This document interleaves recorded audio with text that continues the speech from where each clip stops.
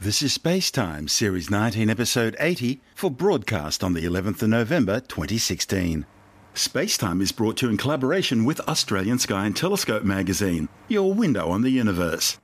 You can download Space Time as a free twice-weekly podcast just about everywhere, including iTunes, Stitcher, Pocket Casts, Bytes.com, YouTube, SoundCloud, Audio Boom, and from spacetimewithstuartgary.com. The show's also broadcast coast to coast across the United States on Science 360 Radio by the National Science Foundation in Washington, D.C. Coming up on Space Time, a new gravity hypothesis which could explain both dark matter and dark energy, evidence that novae are the major source of lithium in the universe, and a new, more detailed map of the Milky Way galaxy. All that and more coming up on Space Time. Welcome to Space Time with Stuart Gary.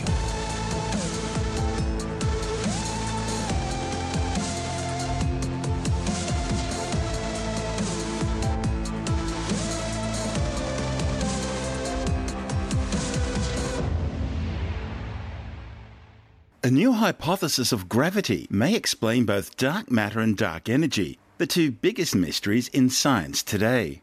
The study, reported on the pre-press physics website archive.org, claims the new idea, called emergent gravity, appears to explain the exact same deviations in the motions of stars in galaxies that are usually explained by inserting dark matter into the theory. The new study's lead author, Professor Erik Velindi from the University of Amsterdam, says that at large scales it seems gravity simply doesn't behave the way Albert Einstein's theory of general relativity predicts. Einstein described gravity as the effect mass has on the fabric of space-time. In 2010, Velindi surprised the world with a brand new theory of gravity. According to Velindi, gravity isn't a fundamental force in nature, but rather an emergent phenomenon. In the same way that temperature arises from the movement of microscopic particles, Velindi believes that gravity emerges from changes in the fundamental bits of information stored in the very structure of space-time. In his 2010 paper, Velindi showed how Newton's famous second law, which describes how an apple falls from a tree, and also how satellites stay in orbit, can be derived from these underlying microscopic building blocks. Extending on his previous work, and that done by others, Velindi now shows how to understand the curious behaviour of stars in galaxies without needing to add dark matter, that mysterious substance which can't be seen and which only interacts with normal matter through gravity. You see, the outer regions of galaxies rotate much faster around the galactic centre than what can be accounted for by the quantity of ordinary matter like stars, planets and interstellar gases that are located there. There's got to be something else there which produces that required amount of gravitational force, and that's when scientists came up with dark matter as a possible answer. Dark matter seems to dominate our universe. In fact, more than 80% of all the matter in the cosmos must have a dark nature. However, the alleged dark matter particles, if they exist, have never been observed despite many efforts to try and detect them. Now, according to Velindi, there's no need to add a mysterious dark matter particle to the theory. Velindi says his theory of gravity accurately predicts the velocities by which stars rotate around the centre of the Milky Way, as well as the motions of stars inside other galaxies. And the evidence indicates Velindi's new view of gravity actually agrees with the observations. At first glance, Velindi's theory has many features which appear to be similar to modified Newtonian dynamics, or MOND, which was first published by Mordechai Milgram in 1983. However, where MOND tunes the hypothesis to match the observations, Velindi's emergent gravity starts from first principles. One of the ingredients in emergent gravity is an adaptation of the holographic principle, introduced by 1999 Nobel laureates Gerard Hooft from Utrecht University and Stanford University's Leonard Susskind. According to the holographic principle, all the information in the universe can be described on a giant imaginary sphere around it. According to Velindi, this idea isn't quite correct. He thinks part of the information in the universe is contained in space itself. This extra information is required to describe the other dark component of the universe, dark energy, which is held responsible for the accelerated expansion of the cosmos. While investigating the effects of this additional information on ordinary matter, Velindi came to a stunning conclusion. Whereas ordinary gravity can be encoded by using the information on an imaginary sphere around the universe only, as Velindi showed in his 2010 work, the result of the additional information in the bulk of space is a force that nicely matches the one now attributed to dark matter. For a while now, scientists have known that gravity is in dire need of new approaches since it doesn't combine well with quantum physics. The problem is both theories, the crown jewels of 20th century physics, can't be true at the same time. The problems arise in extreme conditions, near black holes, or during the Big Bang, anything that involves a singularity. Many theoretical physicists are working on a revision of the theory, and some major advancements have already been made. Linde thinks physics may well now be standing on the brink of a new scientific revolution, one which will radically change our views on the very nature of space, time, and gravity.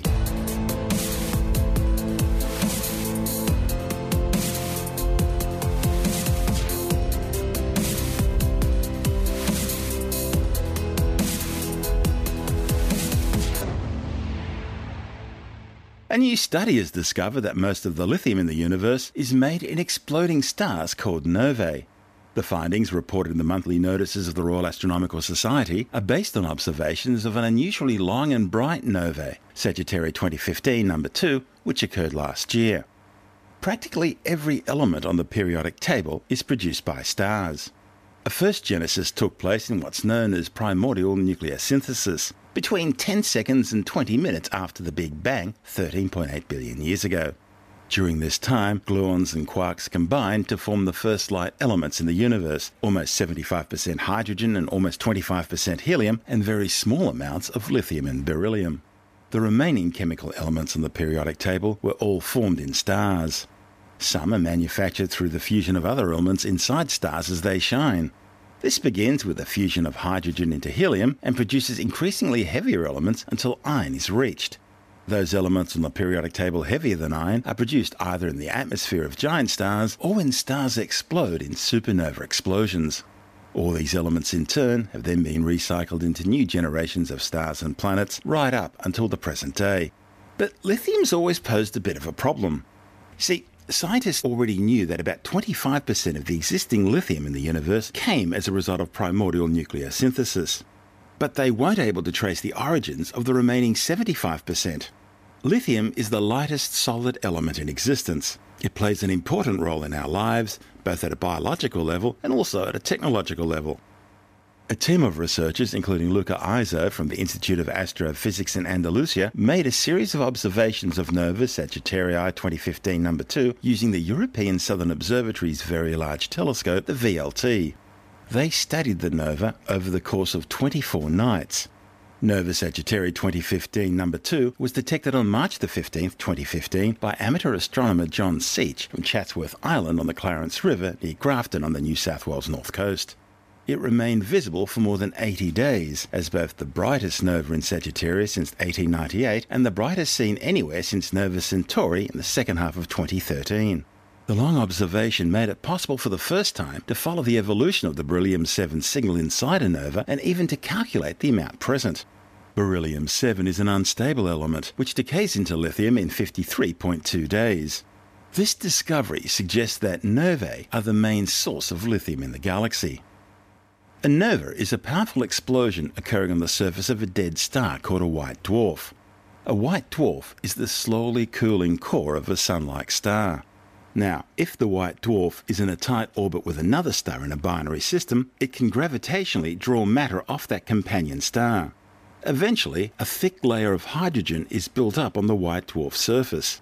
As this hydrogen layer gets heavier and heavier and denser, it triggers nuclear fusion, resulting in a powerful explosion called a nova, which can increase the brightness of the star by up to 100,000 times. Importantly, the nova explosion, while huge, isn't powerful enough to destroy the white dwarf, as would happen in a supernova event. And after a few weeks, the system stabilizes and the process starts again. The existence of beryllium-7 had been previously documented in another nova, but the measure of the amount of lithium which would ultimately be produced from it on Nova Sagittarius 2015 N2 came as a complete surprise. Izzo says the nova produced 10 times more lithium than the Sun. With these amounts in mind, just 2 similar novae events a year would more than suffice to account for all the lithium in the Milky Way galaxy.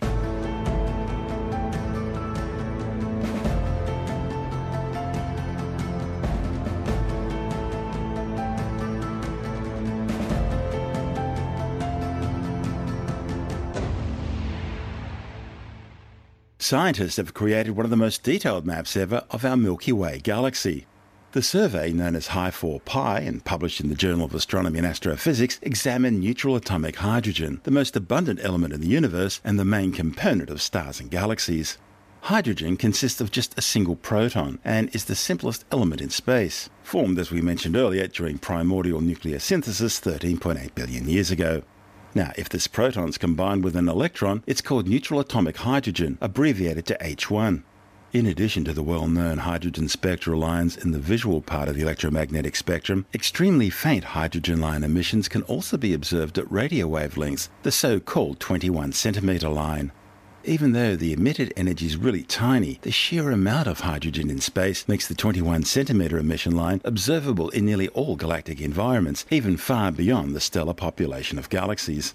The new survey improves on the previous neutral hydrogen study, the Leiden Argentine Bonn or LAB survey published 11 years ago, by a factor of 2 in sensitivity and a factor of 4 in angular resolution.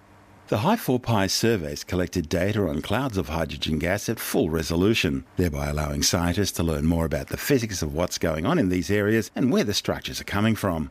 By the way, the survey's name, Hi4Pi, well, that refers to the astrophysical abbreviation for neutral hydrogen, H1, or in this case, Hi, and the geometrical reference to the whole sky, 4Pi, indicating the survey covers all directions of the sky. To conduct their survey, the researchers used the CSIRO's Parkes Radio Telescope in New South Wales and the Eifelsberg 100-metre radio telescope operated by the Max Planck Institute in Germany. Although neutral hydrogen is fairly easy to detect with modern telescopes, mapping the whole sky was still a significant achievement. Hi4Pi required more than 1 million individual observations and some 10 billion individual data points. Radio noise, caused by everything from mobile phones to microwave ovens and broadcast stations, pollute the faint emissions coming from stars and galaxies in the universe. So the research team had to develop sophisticated computer algorithms to clean each individual data point of this unwanted interference. One of the study's authors, Professor Lister Stavelli-Smith from the International Centre for Radio Astronomy Research and the University of Western Australia, says the new survey reveals fine details of structures between stars in the Milky Way for the very first time. These structures have been smeared out due to the lower resolution sampling of the sky in previous surveys. Pilot studies of the Hi4Pi data show a wealth of filamentary structures never before seen. Tiny molecular gas and dust clouds that appear to have fueled star formation in the Milky Way for billions of years now become visible. These objects are too dim and small to have been detected even in other galaxies close to us. Having a clearer picture of the hydrogen in the Milky Way and where it is will also help astronomers exploring galaxies at far higher cosmological distances. That's because all the observations astronomers make of the distant universe still have to pass through that hydrogen in our own galaxy before reaching the astronomers' telescopes. The Hi4Pi data allows astronomers to more accurately correct for all these hydrogen clouds. It's sort of like cleaning the window you're looking through. Stavelli-Smith says the new survey will allow scientists to answer some of the big questions about the Milky Way and neighbouring galaxies as well.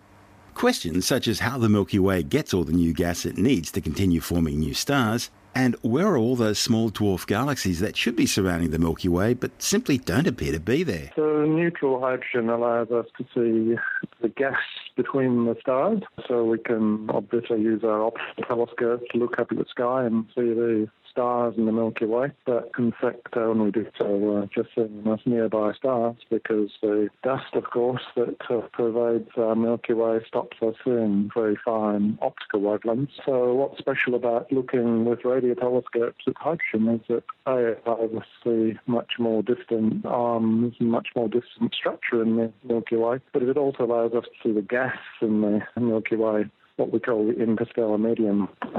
Hydrogen is the most abundant element of the universe and obviously a very important part of the universe. And it's this gas which will later collapse and form new stars in the future. And what you were able to do using this technique was to actually see some very fine filaments of neutral hydrogen. Yeah, so we've been able to use some large telescopes over many years to make a very detailed map of the sky, make a very detailed map of the Milky Way. We have to observe the whole sky because, of course, we're inside the Milky Way. We're not outside it. We're inside it and bounded by it. So we had to use telescopes in both hemispheres And because they were the largest telescope available, basically, the Park 64-metre and the 100-metre telescope near Effelsberg in Germany, they're able to make images with very, very fine resolution, very fine detail. In fact, at least a factor of 4 finer than any previous equivalent maps. And does that help you when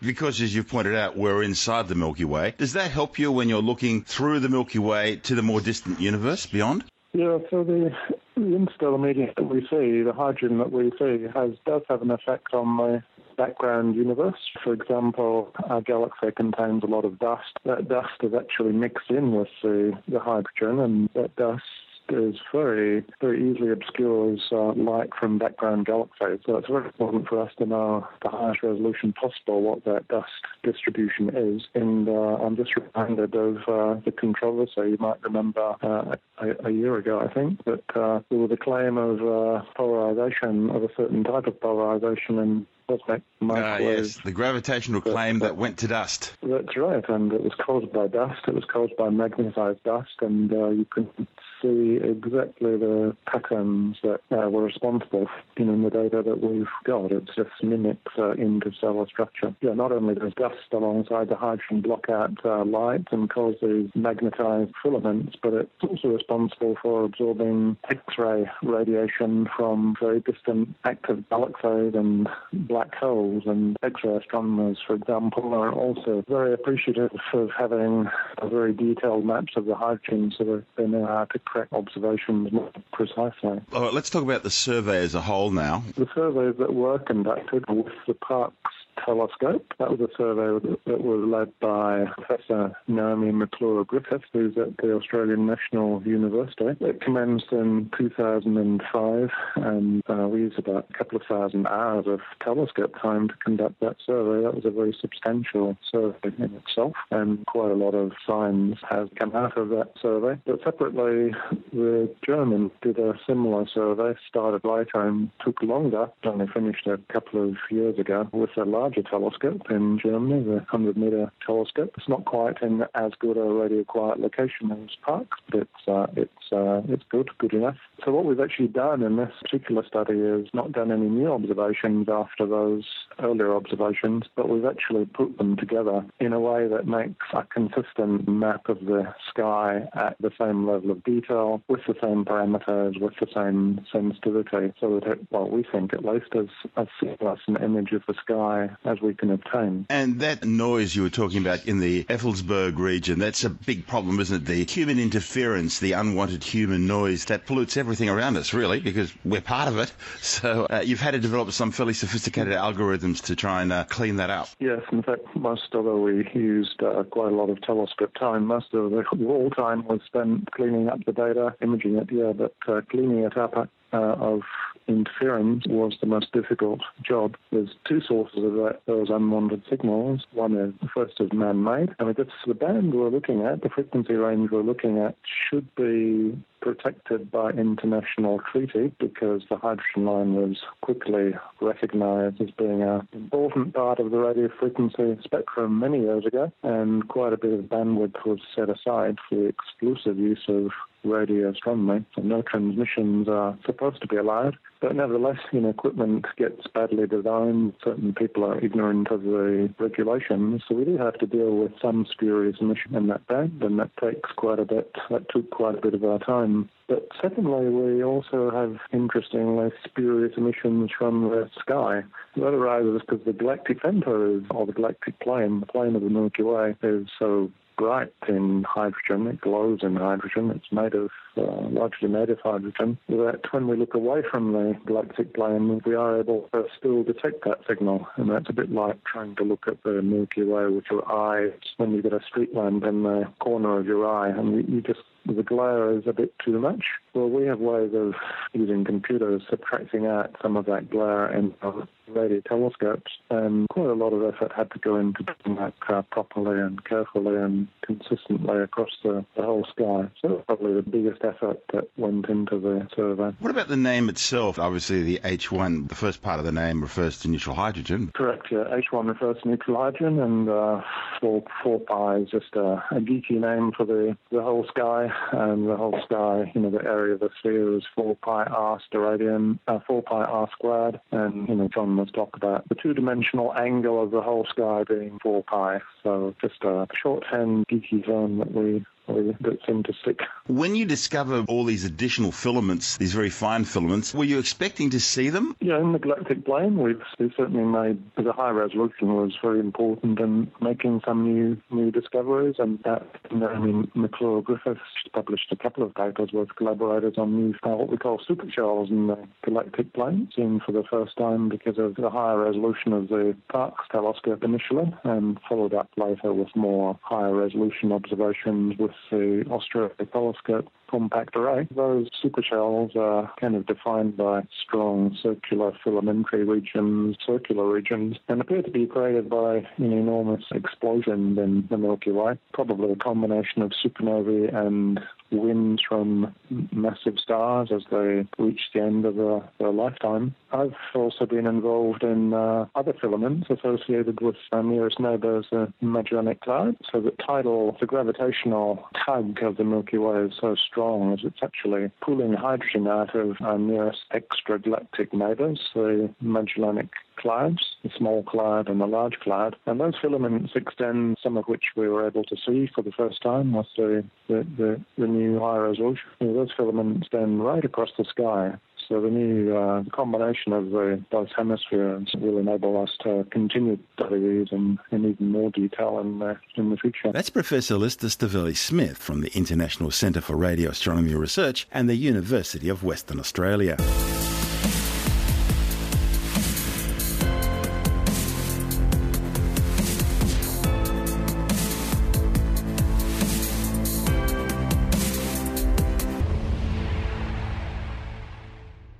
The full moon on Tuesday, November the 15th will be a little bit bigger and brighter than normal.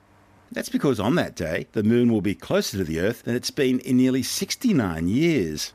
At 22:23 Australian Eastern Daylight Time, 11:23 Greenwich Mean Time, the centres of the moon and the Earth will be just 356,509 kilometres apart. Surface to surface, the distance will be just 348,401 kilometres. And full moon occurs less than 3 hours later at 0:52 Australian Eastern Daylight Time or 13:52 Greenwich Mean Time. The moon hasn't been this close to the Earth since January 26, 1948, and the separation was 48 kilometres less than what it will be this month. And it won't come this close again until November the 25th, 2034, when it will be 64 kilometres less. The reason for this rare proximity is due mostly to the fact that the moon's orbit around the Earth isn't a perfect circle, but instead is slightly elliptical.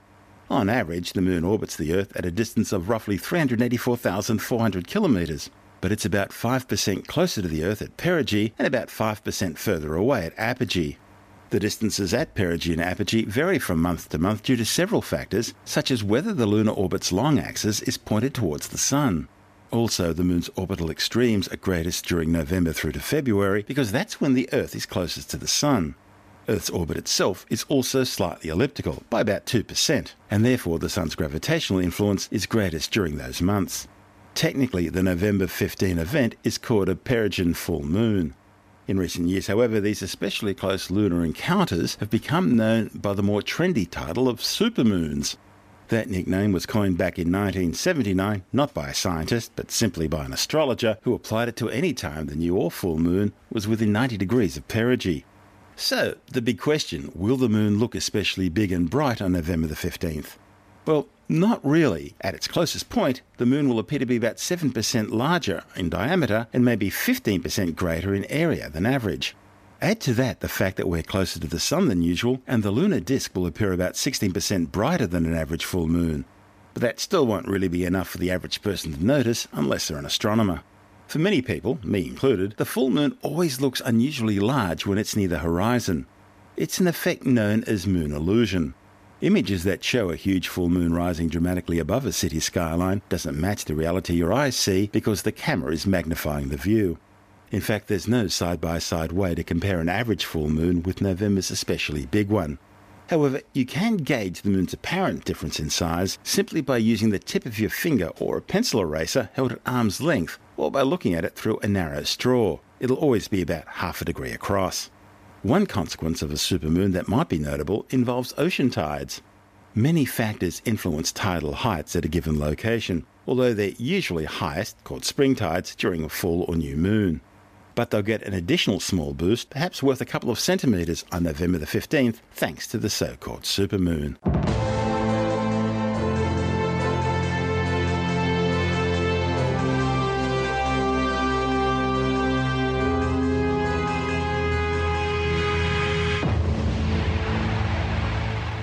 And that's the show for now. You can subscribe and download Spacetime as a free twice-weekly podcast through iTunes, Stitcher, Bytes.com, Pocket Casts, SoundCloud, YouTube, Audio Boom, and from spacetimewithstuartgary.com. The show's also broadcast coast to coast across the United States on Science 360 Radio by the National Science Foundation in Washington, D.C. This is Spacetime with Stuart Gary. For more, you can follow us on Facebook, Twitter, and Tumblr. Just search for Spacetime with Stuart Gary.